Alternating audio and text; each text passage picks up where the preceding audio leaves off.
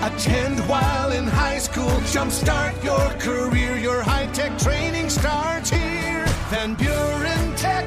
Your career, your future, your life.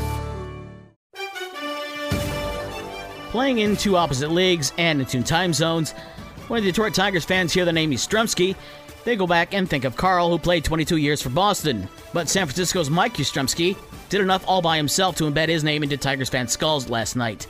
The grandson of Carl had a two-run single and a leaping catch in the 8th inning to lead the Giants to a 4-3 win over Detroit. The Tigers left the bases loaded in the top of the 8th inning when Jonathan Scoop struck out. The Tigers and the Giants meet again this afternoon at 3:45, a 3:25 pregame show on Newstalk Sports 94.9 WSJM and Super Hits 103.7 Cosy FM. The White Sox also out west facing the Angels.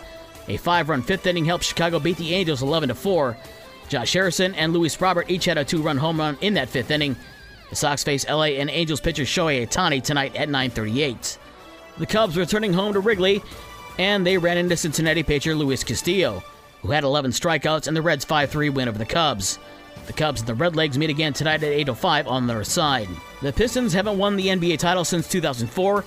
In fact, they haven't won a playoff series or playoff game since 2008. But the Pistons are definitely winning the offseason so far. After last week's draft of Purdue's Jaden Ivey, Detroit also got Kemba Walker from New York, and now Detroit picked up 2 more from the Knicks. Alec Burks and Nerlens Noel are headed to Detroit. Detroit wasn't done there. They also picked up 2 second-round picks from New York. On deck in the WNBA, it's Connecticut at Chicago at noon today, and tonight Indiana visits Phoenix at 10 o'clock. The reserves for next week's All-Star game in Chicago has 3 more Chicago players added to the roster. Courtney Vandersloot, Kalia Copper, and Emma Messelman will join their teammate Candace Parker. Parker was voted in as a starter last week. The second day at Wimbledon, but the first match for Serena Williams in nearly a year. Serena was ousted by the 115th seed Harmony Tan of France, 7-5, 1-6, and 10-7 in the third set tiebreaker.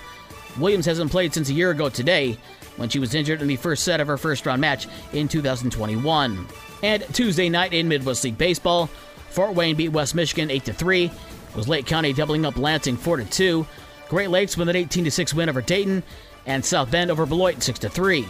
Those same matchups tonight: Fort Wayne at West Michigan, Lansing at Lake County, Dayton at Great Lakes, and South Bend is at Beloit. For more sports and the scores from last night and the schedule of today's games, visit the podcast page on this station's website. With your morning sports for Wednesday, June 29th, I'm Dave Wolf.